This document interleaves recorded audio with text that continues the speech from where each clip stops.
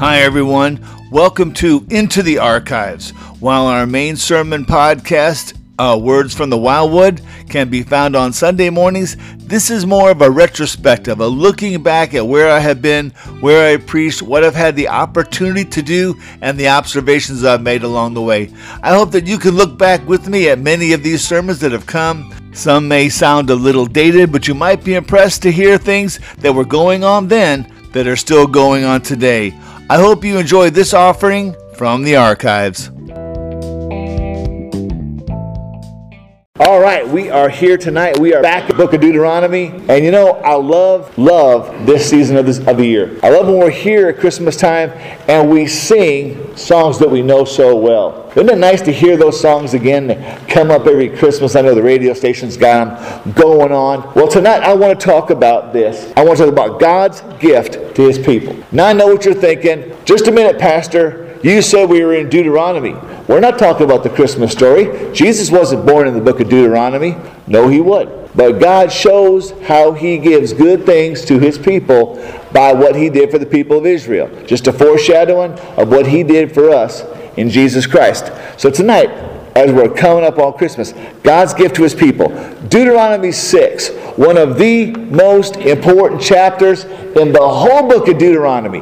If you never ever look back on Deuteronomy, you need to know chapter 6. As you turn to Deuteronomy 6, that's the Old Testament. Anyhow, Deuteronomy 6 is called the Shema. Shema is the Hebrew word for hear. To hear with intelligence, to hear with the intention of following out. Remember? That's what we've been talking about. Hear, O Israel, the Lord our God. The Lord is one God. Now, this has been called the Creed of the Jews. This prayer that we find in Deuteronomy 6 is repeated by a faithful Jew every morning when he rises up and every night when he goes to bed. You're going to see why this is so critical to the understanding of the Jewish people of who they are in Yahweh God. So, Deuteronomy 6, 1 through 9 is where we begin tonight. And when we think about God's gift to His people, I want us to think about this. Our preparation for the gift. As y'all know, Christmas time, everyone goes out and they go shopping, and they buy a tree, and they buy ornaments, and they bake cakes, and they bake cookies, and they bake pies, and they send them to their friends and loved ones.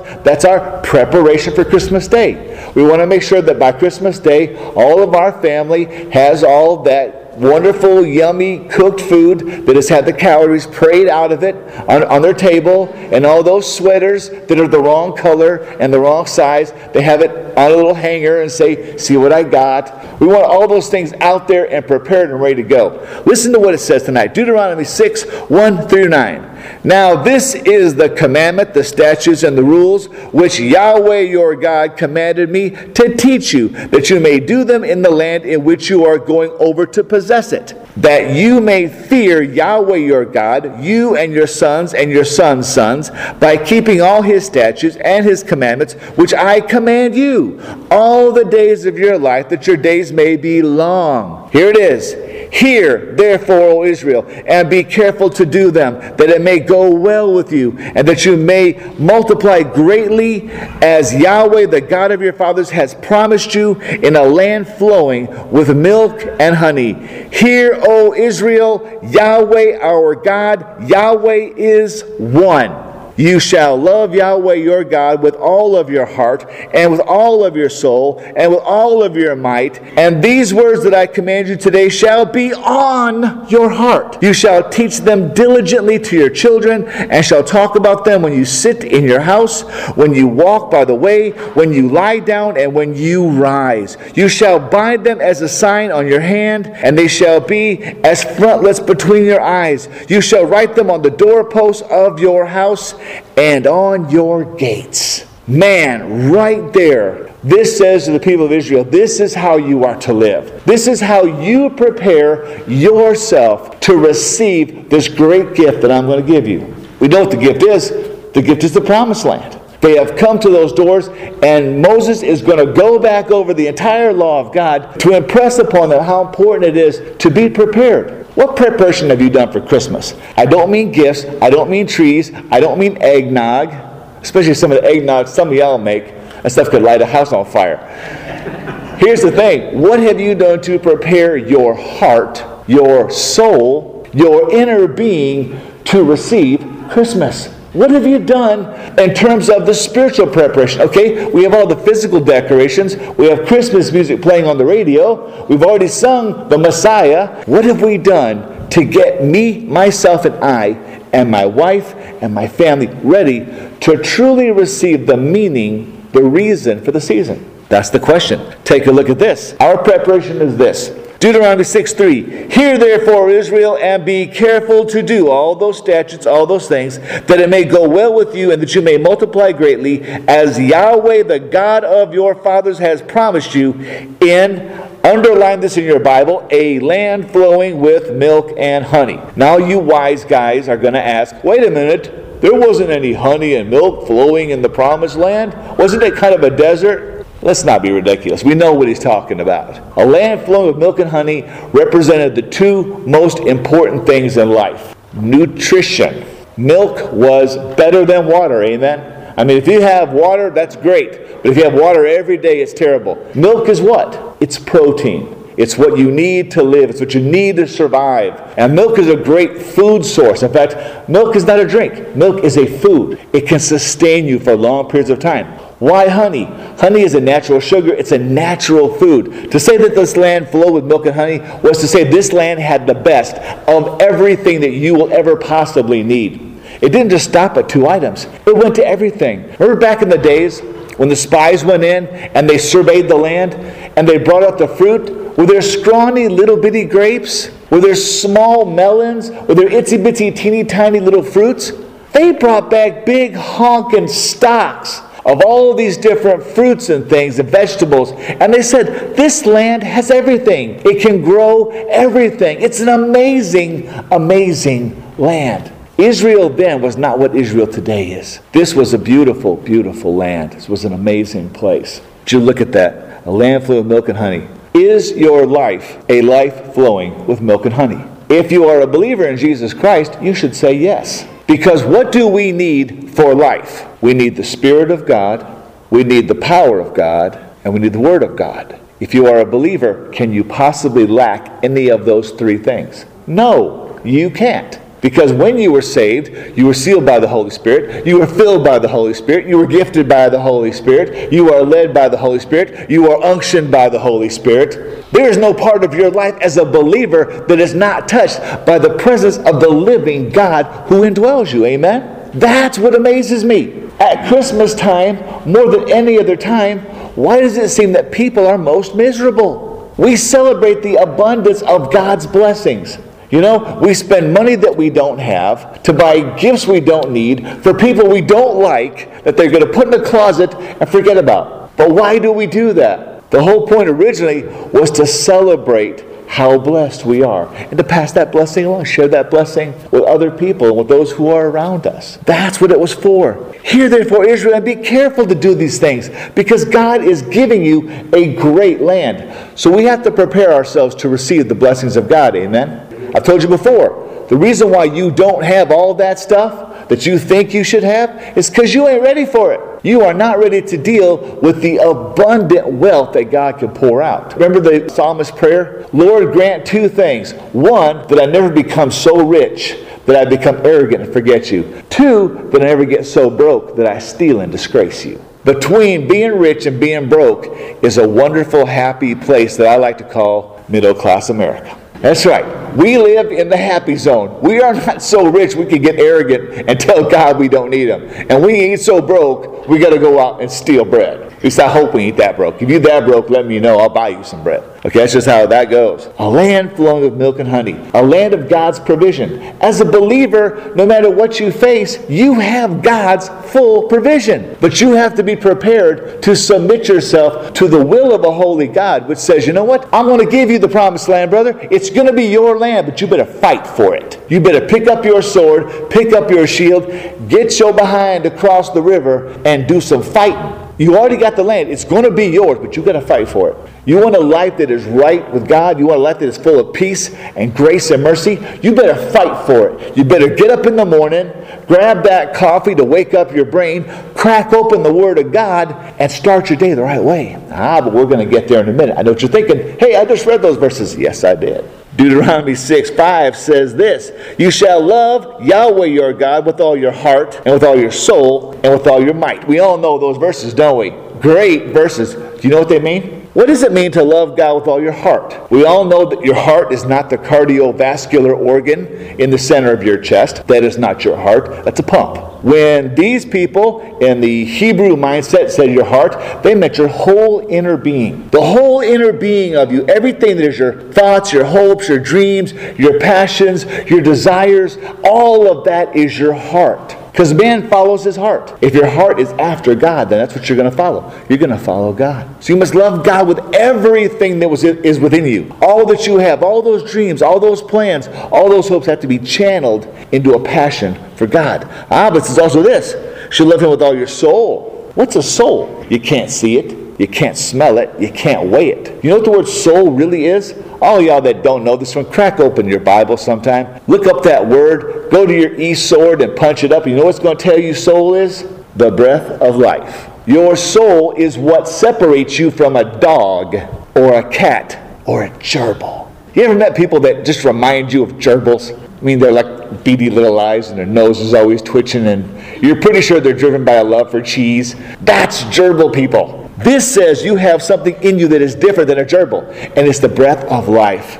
The holy breath of life that gives you a soul, which animals ain't got. I'm sorry, I love Sonny, but Sonny ain't got a soul. He don't got a soul. I just broke Roland's heart. I'm sorry.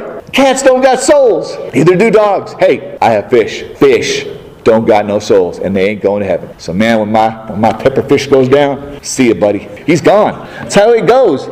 We love God with our entire inner being, all that we are. And we love Him with that breath of life. The greatest gift He's given us to begin the journey is life and the ability to know Him. He reveals Himself in that inner man, in that inner breath of life that separates us from the dogs and the cats and the fish. Then it says, with all your might. And all you ex-military guys, you know what might is, don't you? It's this great big muscle right here, right? No, it ain't. This is not might. This is muscle. You see, muscle you lose when you get old. All that big chest you had sinks into your lower section and you develop another kind of muscle.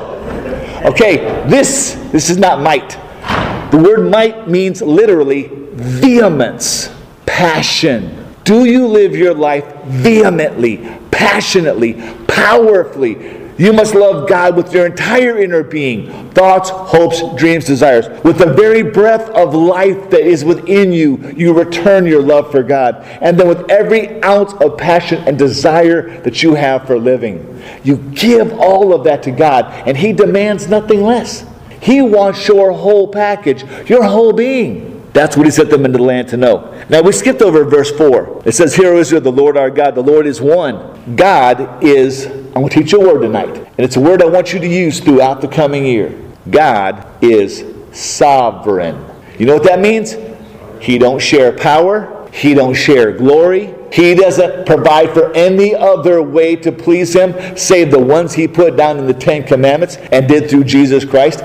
God is alone. There is no pantheon. Greeks and the Romans and the Hindus and all of the other pagan religions had multiple gods. When you went to battle, you prayed to Mars, or you prayed to Thor, or you prayed to whichever god of violence there was. When you went hunting, you prayed to Diana, the goddess of the hunt. Or when you went sailing, you would pray to Poseidon because he was the god of the oceans. And every time you moved from one country to another, from land to sea and mountains, you had to change gods. It was very confusing back in the day. And God never meant us to be confused. That's why we have one God. Yahweh is the God of the air. He's the God of the land. He's the God of the sea. God is God, period. Over all things, over all life.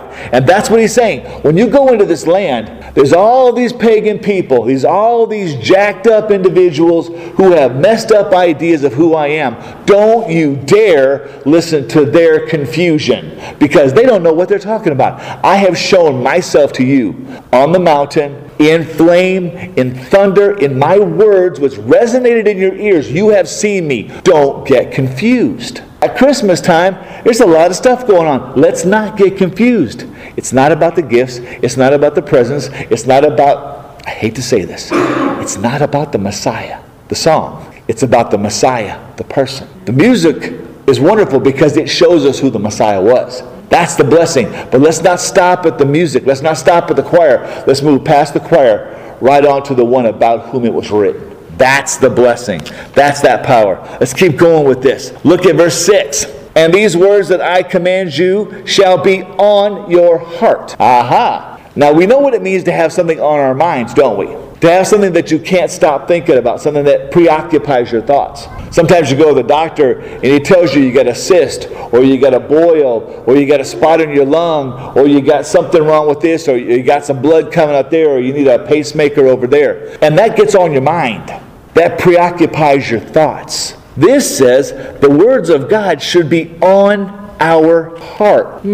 What's he talking about? Let me tell you what he's talking about. He's talking about Psalm 119, 11 through 16. Psalm 119, 11 through 16 says this: I have stored up your words in my heart, in my inmost being, that I might not sin against you. Blessed are you, Yahweh. Teach me your statutes. How does God teach us?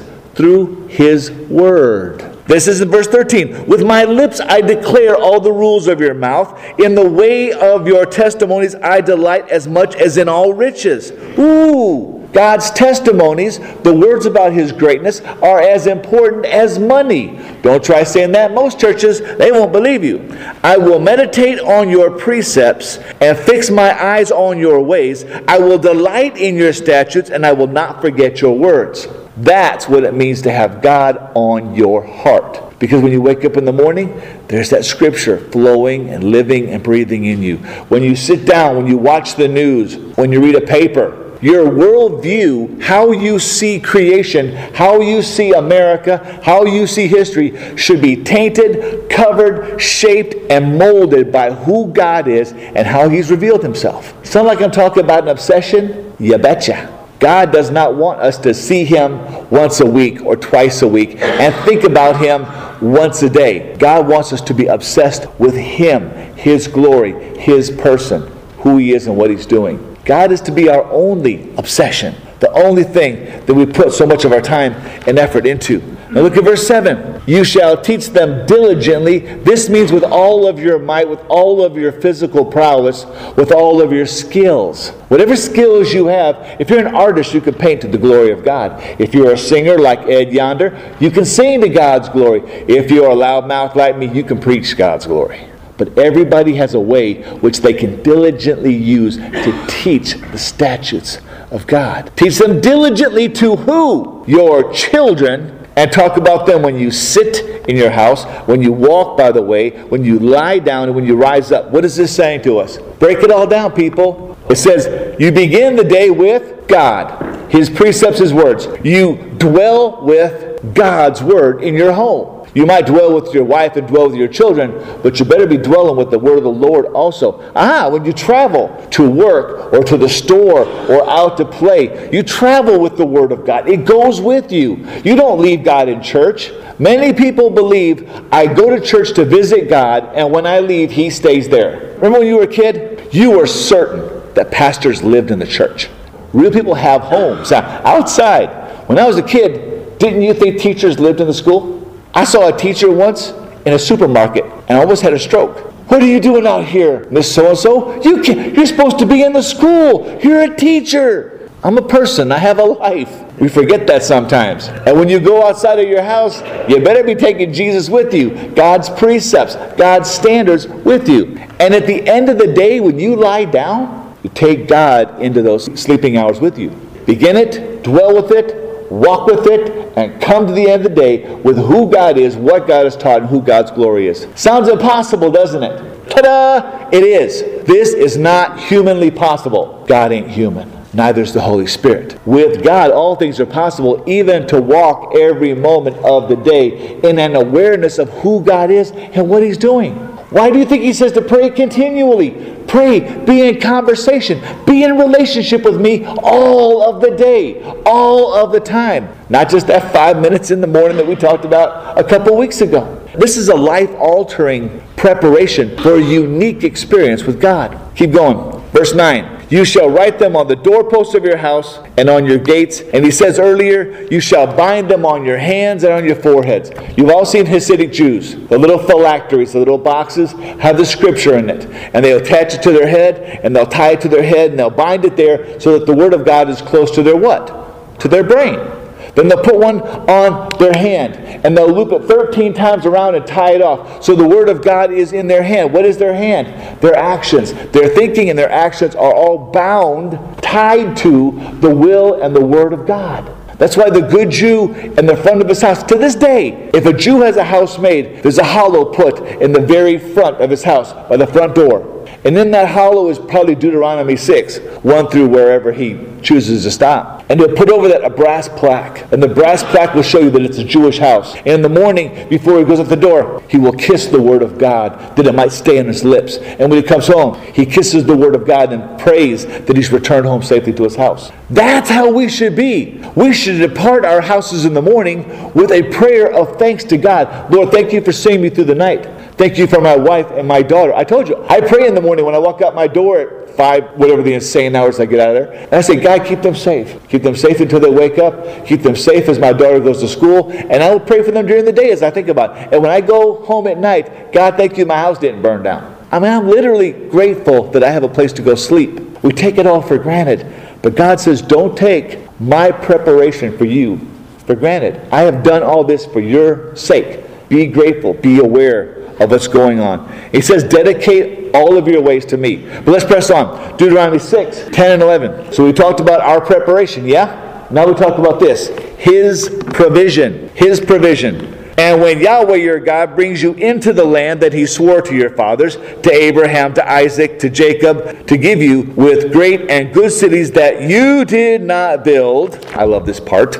And houses full of good things that you did not fill, and cisterns that you did not dig, and vineyards and olive trees that you did not plant. Take a look at this. His provision. Verse 10. And when Yahweh your God brings you into the land that He swore. Remember? He promised Abraham. Everywhere you put your foot, your people are going to own it. You won't live to see it. You won't possess it. You won't go in. But they're going to go there. And it's going to be done. That's why Joseph did not want his bones buried in Egypt. Though he died long 400 years before they ever got out of that dump. He said, don't leave me here. In fact, they found the tomb of Joseph. They found a small pyramid-type tomb dedicated to a high official in the Egyptian government back in the days of Pharaoh. The only thing funny about it, there was a statue of a man in that little pyramid. And they all thought it was weird because he had the wrong color skin. He had an olive green type of skin, not a pasty red Egyptian complexion. They said this man was obviously not Egyptian. This man was a foreigner to the people of Egypt. And they believed very, very fully that this is Joseph's tomb. They looked inside and there's no body. Now, grave diggers will steal gold and jewels and precious gems. They don't steal bodies. Even the Egyptians in those days weren't that whacked out. Why wasn't Joseph's body there? Because the Word of God says they took him out of the land of captivity and they carried him into the land of rest, where his bones would be with his people. When Yahweh your God brings you into that land that He promised you, He promised to your forefathers, to Abraham, to Isaac, and Jacob, with great and good cities that you did not build. Now here, think about this. The land of Canaan was already settled. It wasn't a barren wasteland. It wasn't a place where they had to go in and start all over again. You ever look back at your life, people, and figure out how much stuff came to you by the grace of God? How much stuff that you really didn't have to work every bit for? And even if you did, where did you get the strength to work? Where did you get the brains? Where did you get the breaks? Where did you get the help from? Nobody got this far in life without help from somebody. Okay? And that somebody is God. God put that job there. God put that promotion there. God put that woman in your life. God gave you those children. God did this for you, preparing for you what you didn't deserve. They didn't deserve to go into Canaan and have everything given to them. I love that. great and good cities that you did not build. And he goes on down in 11. He says this, the house is full of good things that you didn't fill these houses up. You didn't work and fill and provide all of these houses with all their accommodations. Cisterns that you did not dig. Cisterns were deep, huge vessels to hold water. Underground, massive, massive. They didn't work to build them. They didn't dig for days or even weeks to build these things and then to patch the walls and to seal them up. It was done for them.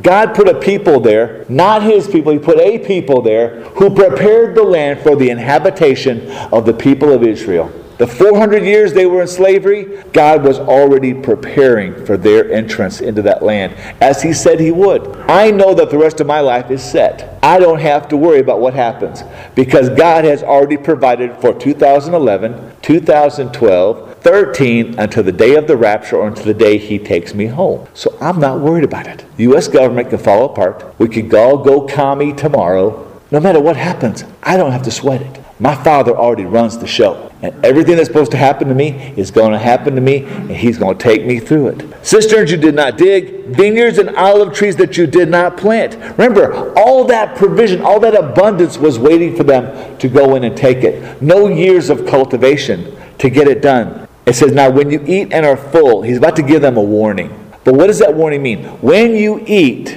and you are full, does that mean God's going to stop halfway with provision for you? Is he going to give you just barely enough to keep you going? Is he going to give you just enough to keep you hanging on? When you eat and are full, when you are satisfied, when you have everything you need. This tells me God is not going to stop till we have everything we need. Not everything you want. You don't get everything you want. That's not how life works. Mick Jagger may have been, morally challenged, but he got it right with one song. You can't always get what you want. But if you pray sometimes, seek Jesus, you get what you need. I added those words. It's okay. Anyways, God's provision is absolutely amazing. Let's finish it up tonight. Deuteronomy 6, 12 through 15. I want to talk about this. If we have our preparation of our hearts to match his provision, which he already has ahead of us, then we also have to worry about this. His expectations for our preparation. He has expectations for us. 12 through 15, this is what it says. Then take care lest you forget Yahweh, who brought you out of the land of Egypt, out of the house of slavery. It is Yahweh your God you shall fear. Him you shall serve, and by his name. God's name is not Lord. God's name is not God. God's name is Yahweh. That's why I use it so much. Those who call upon the name, God gave himself a name. So you shall call upon his name, and by his name you shall swear. You shall not go after other gods, the gods of the peoples who are around you. For Yahweh your God in your midst is a jealous God, lest the anger of Yahweh your God be kindled against you, and he destroy you from off the face of the earth. Ooh, now God's getting serious. He's told them what to do when they go in the land. He's told them what's waiting for them in the promised land. And he says, when you're fat, when you're sassy, when you are full, then take care lest you forget. Interesting word, forget. When you go to the store, Bill, your wife says pick up some chicken. If you come home and say, I forgot the chicken, what does it mean? It means you're old like me and your brain don't work no more. That's what it means I say I forgot. This is not that word. This is not the word of, I was going out to get chicken and I saw a shiny nickel on the sidewalk. I picked it up and I forgot the chicken.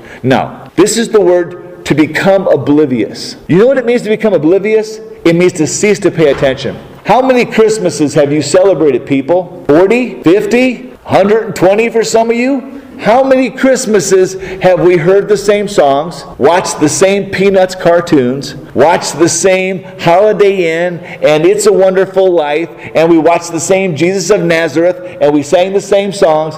How many times have we done the same thing every year? And now we've done it so often, we are oblivious to the amazing miracle of Christmas. We think, oh man, it's Christmas again. I got to go stand in lines. I got to go buy the old lady a gift that she don't want. She's going to complain and return it. And then she's going to buy something that costs 10 times more. And I'm going to be in debt till next year. I see you know what I'm talking about. Get the hand up there. Yeah. Okay. That's how we see Christmas. As debt and misery and crowded stores. And I got to go here and I got to go there. That ain't Christmas, y'all. That's just traditions. Christmas is God loved us so much that at a very important time in history, a time He predicted, a time He foretold, He allowed the fullness of Himself to enter into the womb of a virgin and become what we are. Human beings, flesh and blood, fully divine, fully God, fully man. Bad breath, stinky feet, hated the heat, hated the foul water of the promised land, but He lived our life, walked our streets. He laid there in that manger. You ever been in a manger? Hay is not comfortable. It sticks up and pokes you in the back. You ever notice that? Anyways, He went through all of that for us. And it gets lost in all of the Christmas stuff. All of the Christmas things going on. We lose track. We become oblivious. He says this, take care lest you become oblivious. Yahweh who brought you out of the land of Egypt, out of the house of slavery. Have we forgotten what we were before Jesus saved us? Have we forgotten the miserable, low-down, backstabbing, foul-mouthed, nasty individuals that some of us were? Some of y'all were born saints. Some of y'all haven't changed in 100 years. Some of us, God's done a major reclamation job on our lives, amen? Anyways, we were in a house of slavery. The slavery was in our head. The slavery was in our heart. And He ransomed us out of that. He bought us out. And I think Christmas is the best time to retell that we were slaves in Egypt. And we were under the whip of our taskmaster Satan. And he was driving us on the highway to hell. And we had no one until someone came along and took the whip out of the whipmaster's hand and led us across a Jordan River into a promised land where now we were with God's people and we were safe. That's the story of Christmas. That's the amazing things, not all the other stuff that we celebrate. Look at verse 14. You shall not go after other gods, the gods of the peoples who are around you. Don't be influenced by the world. Don't buy into all the stuff. There is so much out there right now that has nothing to do with Christmas. If we would separate ourselves from that, yes, we can still get together. Yes, we can still drink eggnog. Yes, we can still watch stuff on the boob tube. Yes, we can still have turkey and ham and kimchi and other good stuff, seaweed rolls. We can still do that without losing what God did to reclaim us and redeem us. Just like He brought these slaves out and said, hey, you're going into promise. Don't forget where you came from. Don't forget what you were when I saved you. It's exactly why this is the perfect story for Christmas. And then verse 15. For Yahweh your God in your midst is a jealous God. Jealous meaning possessive, meaning sovereign. He don't share you with nobody. He doesn't want you to have divided affections. Your wife would not stay married to you if you were married to her 4 days a week and 3 days a week you went running wild in the streets. She would not stay. Why? Because women want all of you, 100% of you. Okay. God is jealous. He is desirous of our love, of our affection, of our faithfulness. He is possessive of that. He's not going to play with us and let us run around the world and then come back home. Oops, sorry.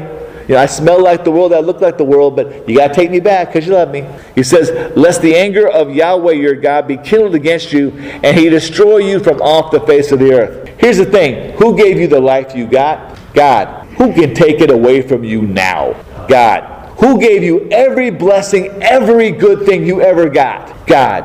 Who can take it out of your life and break you down to the dirt until you realize that what you always needed was Him and not all the other stuff He just took away from you. I've heard stories, I read stories of men who had millions and millions of dollars, and in their arrogance they thought they didn't need God anymore, and then God busted them down to a thin dime. And they stayed there for a while until they realized that what they needed was not the jobs and the money and the wealth and the success and the famous friends.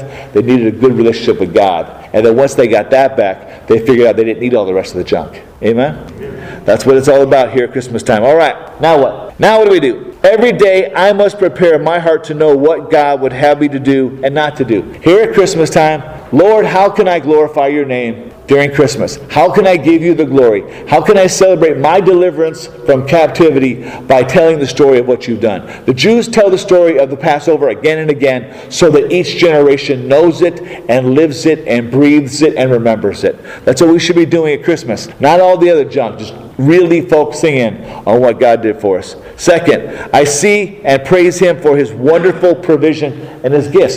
Everything I have, I should be grateful for every single day. Lord, I can still draw a breath without an air machine. Lord, I can still hear some things. Lord, I can still see most of it.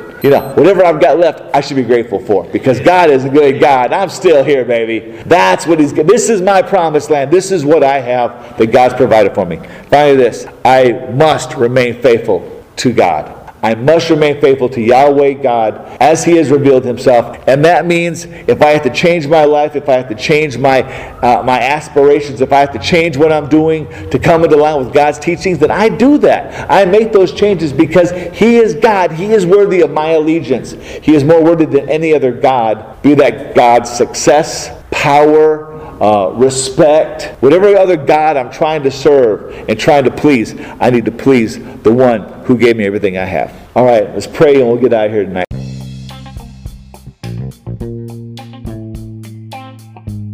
Hey, thank you for visiting our podcast today. Both Words from the Wildwood and From the Archives are presented to you by our family as an offering to Almighty God in the hope that they will help you grow in your understanding of God's amazing Word. If what you hear has been a blessing, consider supporting our efforts by sending us your prayers and by letting others know where they can hear us on local podcasts. If you are in the U.S. and you are able to help in any way, shape, or form, please send any support to Richard Stidham, Stidham, P.O. Box 1321, Baytown, Texas 77522.